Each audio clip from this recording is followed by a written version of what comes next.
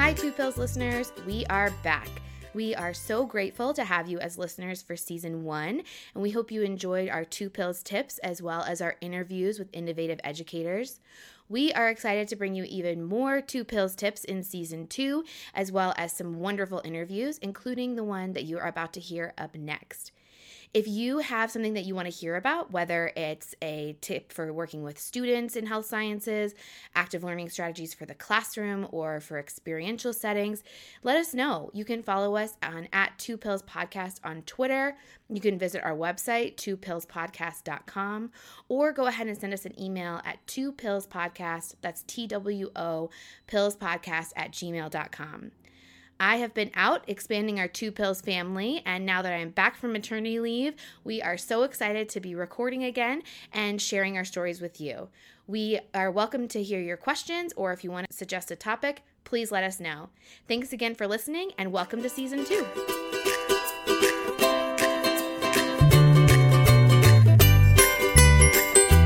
Hi, everyone, and welcome to Two Pills Podcast.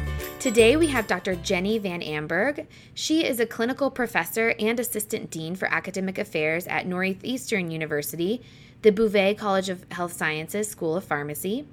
Her educational scholarship interests include active learning and teaching methodologies, faculty and peer evaluation, faculty development, as well as metacognition and mindfulness learning strategies. In her free time, she likes to spend time with her family, watching her daughters dance, boating, health and wellness like yoga and running, sewing, crocheting, and traveling. Welcome, Dr. Van Amberg. Good afternoon.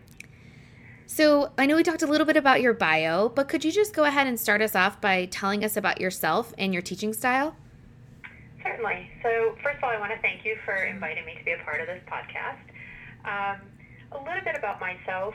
I think I want to start off by saying, if you ever thought, would I ever be an educator or professor, everybody is that. And so I want to start with that philosophy, because I think a lot of times those who we interact with, our students, look at us as professor only.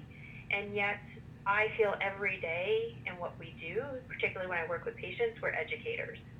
And so I try to really embrace that when I'm teaching students or when I'm teaching patients, that in the end, learning is the critical component of my teaching.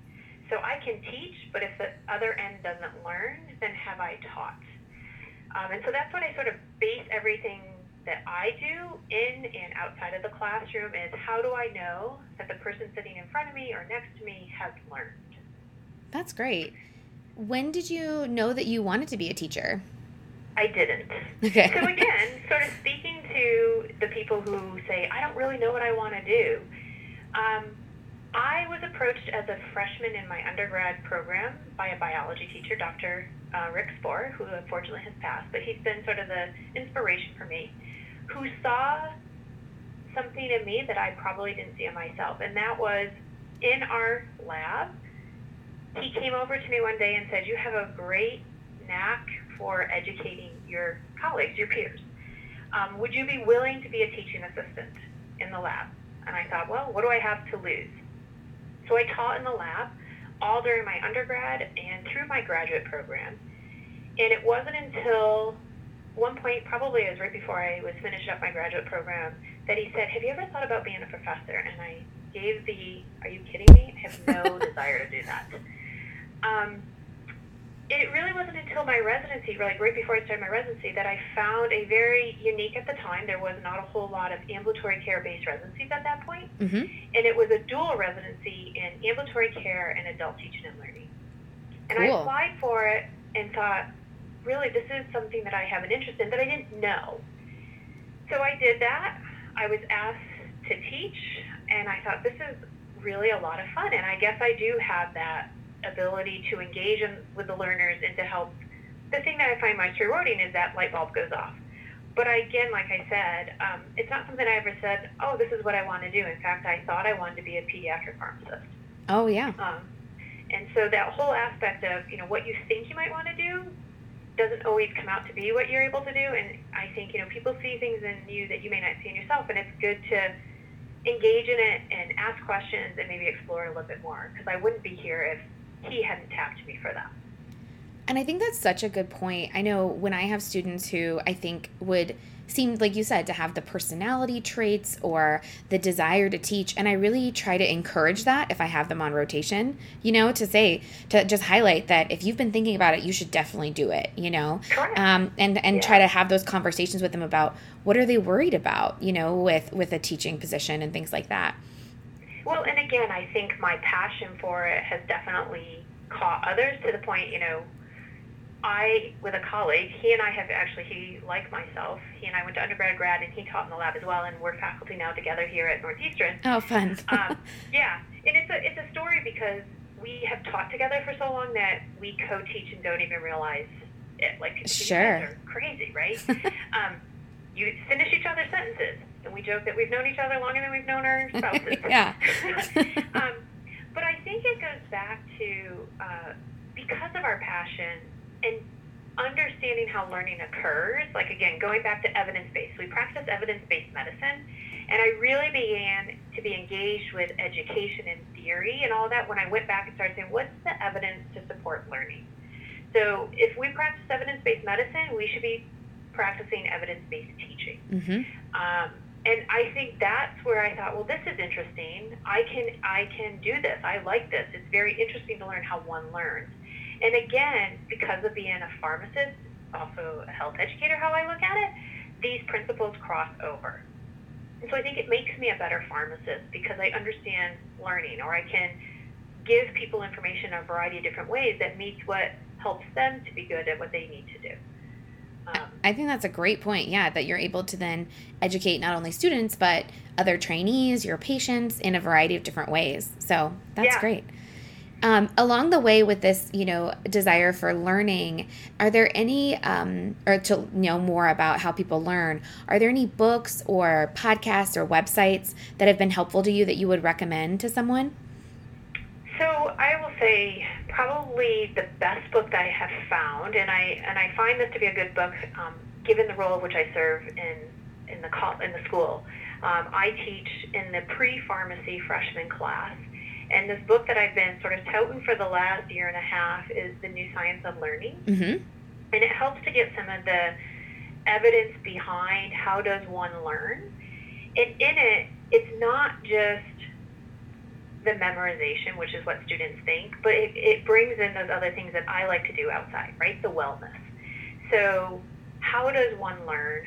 How do they know that they've learned? That metacognition, knowing what they know and knowing what they don't know. Mm-hmm. But the importance of how your daily activities, sleep, eating, and exercising is so critical to the learning process.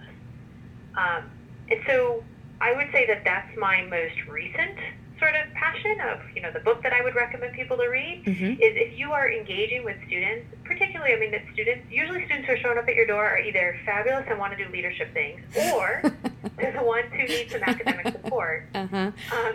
You don't get the middle one. Right. But those who come in and you can sense the stress and anxiety coming off them, is to have that real conversation of, how are you doing? Because mm-hmm. if you're not doing well, it doesn't matter all the other stuff that you do. And so it's my go-to when the students are in here to say, here's a book. It's 100 pages. You can read it in a couple of days. Mm-hmm. But you have to find the sweet spot of taking care of yourself. And the analogy I like to give with that is, if you haven't seen the Disney movie Inside Out, right, that one where they right. get into the emotions, yeah. and that girl, and she's going through her transition, her puberty, and those, how do we form short-term experiences into long-term memories, and how did they go? In the book, it explains how things become short-term to long-term in the memory, and that's just a good analogy for that. If you haven't watched it, go watch the movie and watch how, when things transition or when something is meaningful to her, how she can engage with that more and how she can stick with it.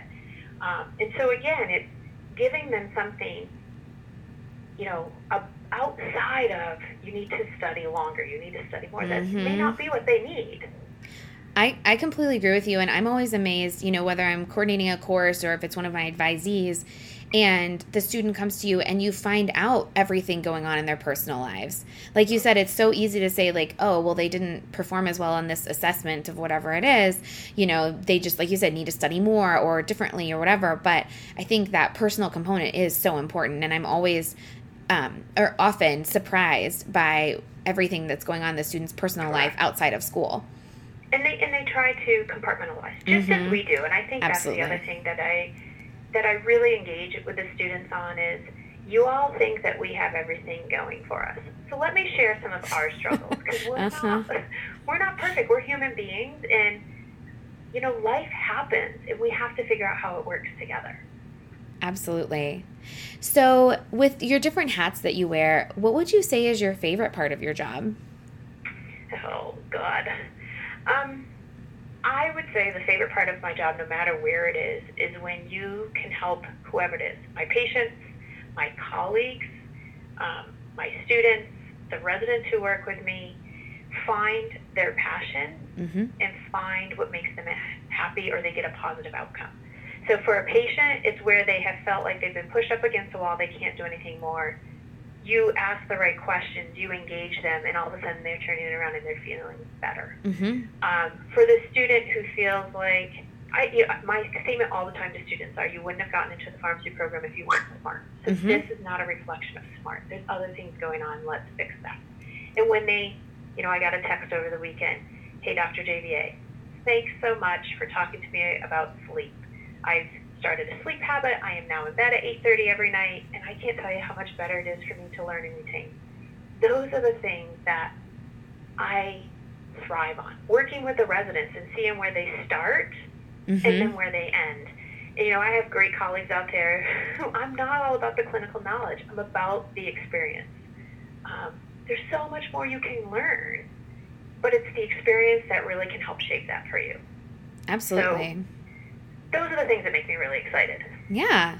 So since you have experience with, of course, students, residents, and faculty colleagues, if you had a magic wand, what would you fix about pharmacy education? Oh, God. So I don't know if this should be on the podcast or not. Okay. I think it is time for our profession to say, at what point do we have enough educational programs? And at what point is it, do we need more, or do we need to do things more effectively? So from an education, like, what would I love to fix? I would really like to look at, so I can speak from ours, integrated curriculum. Our integrated curriculum is producing better pharmacists versus the traditional curriculums that we used to have that were a little bit more separate. I think there's a mix. I'm not sure it has to be fully integrated or not, but how much is too much when we're teaching this well? That would be the other thing. I don't need to make people experts in what I am. I need to make them understand the foundation so they can build upon it. And I feel that, this is where I sort of disagree with some of my colleagues. People want to teach what they practice in, what have they specialized in, whatever they've become excellent in. And I feel as an educator, if you're a good educator and understand educational theory and how one learns, it is sometimes better for you to teach something that you're not an expert in. And the reason for that is you can really get down to the foundations and the critical key concepts that one must know versus getting lost in the specifics and the details. That's what specialization's for. That's what postgraduate training is for. But not trying to make everybody an expert in the classroom of what you are, because you weren't at their point. And so reminding yourself where you are. So again, in the education, focusing more on soft skills and sort of, that attitude and how you approach, more so than being 100% driven by knowledge. And I think you make a great point in a couple of different ways, because, just a couple of things that come to me are things like, the fact that a lot of the content that we're teaching students is going to be out of date in a year. So, or 3 years at the most. And so really teaching them, like you said, those soft skills, how to learn, how to communicate, how to find things on their own, those things. But then also, I really like what you mentioned as far as being more effective. And kind of what came to mind for me is also being more efficient. I mean, I think we throw around the words IPE all the time, because we all do, and since it's, big in our lives now. It's the new buzzword. I know, and co-curricular and EPA and like all these things I'm trying to get my mind wrapped around. But I think as far as IPE goes, part of the reason that I was really excited to do this podcast is because I think all of us who teach health sciences have similar learners. And I think, why can't nursing teach us ethics? Why can't nursing faculty teach us ethics? And why can't pharmacy faculty teach medical students pharmacology and, communication? I mean, I just think like, in addition, outside of the social administrative sciences, there's so much that we could get out of our silos and break out of our doors and be able to work with each other on doing. And like you said, be more effective and hopefully more efficient as well. Right, and not being stuck up on the fact that I am the pharmacist and I can only do this, or I am the nurse and I can only do that. Like really stretching our boundaries to, we are all in this together with the end goal, right? Yeah. What is that end goal, and why do we have to have so many silos? I completely agree. Yeah. So kind of switching gears a little bit, but one thing I always like to ask is if you can speak to a teaching strategy that you've implemented that has gone well, and that can be in the classroom or experiential setting, and then also maybe one that didn't go so well. And as always, we want to do the root cause analysis and start with the one that doesn't go so well, right? Because that's the one that's easier for us to do. Yeah. It's hard for us to promote what's gone well. So I'll start with what's gone well only because it's going to challenge me to think differently. So I have been teaching the freshman Intro to Profession course for, 3 or 4 years. And I can say one of the challenges I have for 18 years, I've never taught the same course twice. I think it's great, but I also think sometimes, why do I do this to myself? That's a lot. But I know that about myself, and I just embrace it because it's not going to change. And so I'm very sensitive to the critical lens of what can I do differently, what didn't go well. So I switched the intro course that was, 100, 130 students in a large lecture room class to team-based learning. And it was a lot, and it was a lot to get students to understand the accountability. I'm not coming in to teach you, you're going to teach yourself. And it has honestly taken me 2 to 3 years. I would say last year was the first year that it clicked finally, of how to effectively engage those students and not have them feel like, I pay to come to school, she's not teaching me. Right. So that has finally gone well. It finally has worked. And what I've done in terms of making it work is every year I thought, what worked and what didn't work? And what's finally made it work is I took this 130, 120, whatever the class size might be, and I broke them into smaller sections. And I brought in P3 students to be facilitators in those sections with me. And the reason I think it works is because Intro to the Profession is not content heavy, but it's experience rich. So if I can bring in P3 students who have lived the curriculum, who understand they have, in our program, we have our co-op program. Right. And so they can bring in clinical perspective or outside perspective of working with people and how to do that. The evaluations have gone from not so good to we learned so much out of this. And it's because I gave up ownership, right? I said it doesn't have to be me. And I brought this from parenting. I have 13-year-old twin girls who I love, but they're 13 and that's enough said. And so for me to try to engage in them, I am mom. In mom's world, we were all there. Our parents don't know anything. How dare they think that they know this? Right. They don't, right? So I embrace other parents and other people that we're friends with to co-parent. You are welcome to talk to the child to the same thing I am, because you know what? They're going to listen to you. And so I brought that into the classroom. They're not going to listen to me, but they're going to listen to P3s because they look like them. They're closer to them. And so letting that be in its organic fashion feed into the whole development, and it also creates mentoring for them. Absolutely. And forms those relationships. Like, there's so much good stuff in what you're saying. Absolutely.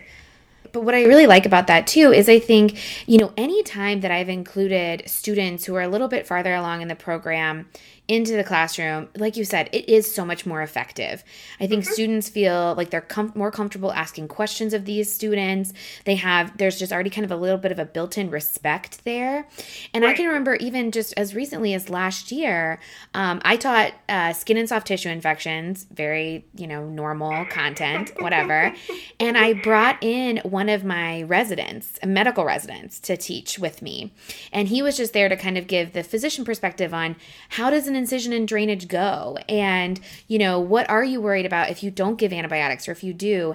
And I probably got the most positive reviews of any class I've ever taught by just bringing in this doctor who, he kind of has imposter syndrome because he's not an attending yet, but he is a level, kind of advanced from these students, and it just all went so well. So I love that idea of bringing in someone else. Like you said, it's not all about you as the faculty member, it's about the learning, and it just brings a different layer by bringing in other people, and I think that's fantastic. Yeah. Awesome. Well, my last question for you is, what is your overall prescription for success and happiness in this job and then just in general? So I am a big proponent of work-life integration. Mm-hmm. I gave up on the notion of trying to be balanced. Right. It's not realistic, and it will never happen. So you can watch and read about all the things that balancing, you're going to document hours. And honestly, for me, all it does is stress me out.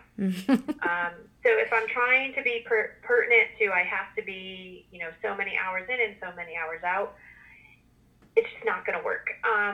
So I have to say I don't work because I love what I do. And I think that's my biggest advice for your success and happiness is you've got to find something where when you go to work, it's not a job. Mm-hmm. And so I've been blessed. I remind myself, I pinch myself every day that I'm fortunate to get up every day and to go to wherever it may be, right? My office at Northeastern or my practice site in Hyannis, I love what I get to do. And so it's easy for me. The downside to that is it's hard for me to stop working at times. Mm-hmm. And so that's where that work-life integration comes in. And so I have a great relationship with my administration that, it's not about my face time. It's not about my hours here. It's about my productivity. And I think that's another thing to my success and happiness is if I was a 9 to 5 clock in, clock out, it was very regimented, I don't think it would be for me. Mm-hmm. But for me, it's the outcomes. And I have enough of my own internal motivation to produce and do the things I want to do. So, enjoy life. It goes by super, super fast, and try to not get caught up on time. I see lots of my colleagues trying to do I've clocked in X number of hours, and I still are. Positions in academia are not a 40-hour work week. They're not. Right. Some weeks they're going to be more, and other times you're going to have other flexibility where they might be less. And it waxes and wanes. And so I know fall semester, super crazy, super intense, and it occupies a lot of my time. Spring semester, a little less. Summer, significantly less. And it's all about the balancing act of it comes and it goes, but it doesn't define my hours here or the work I do does not define whether I'm happy or not. What defines me being happy is am I feeling that I'm making a difference for my spouse, my children, the people I work with, and I ultimately in all of that, happy with who I am. And no one can do that for me. Only I can do that for myself. Absolutely. That was great. Thank you so much. You're welcome.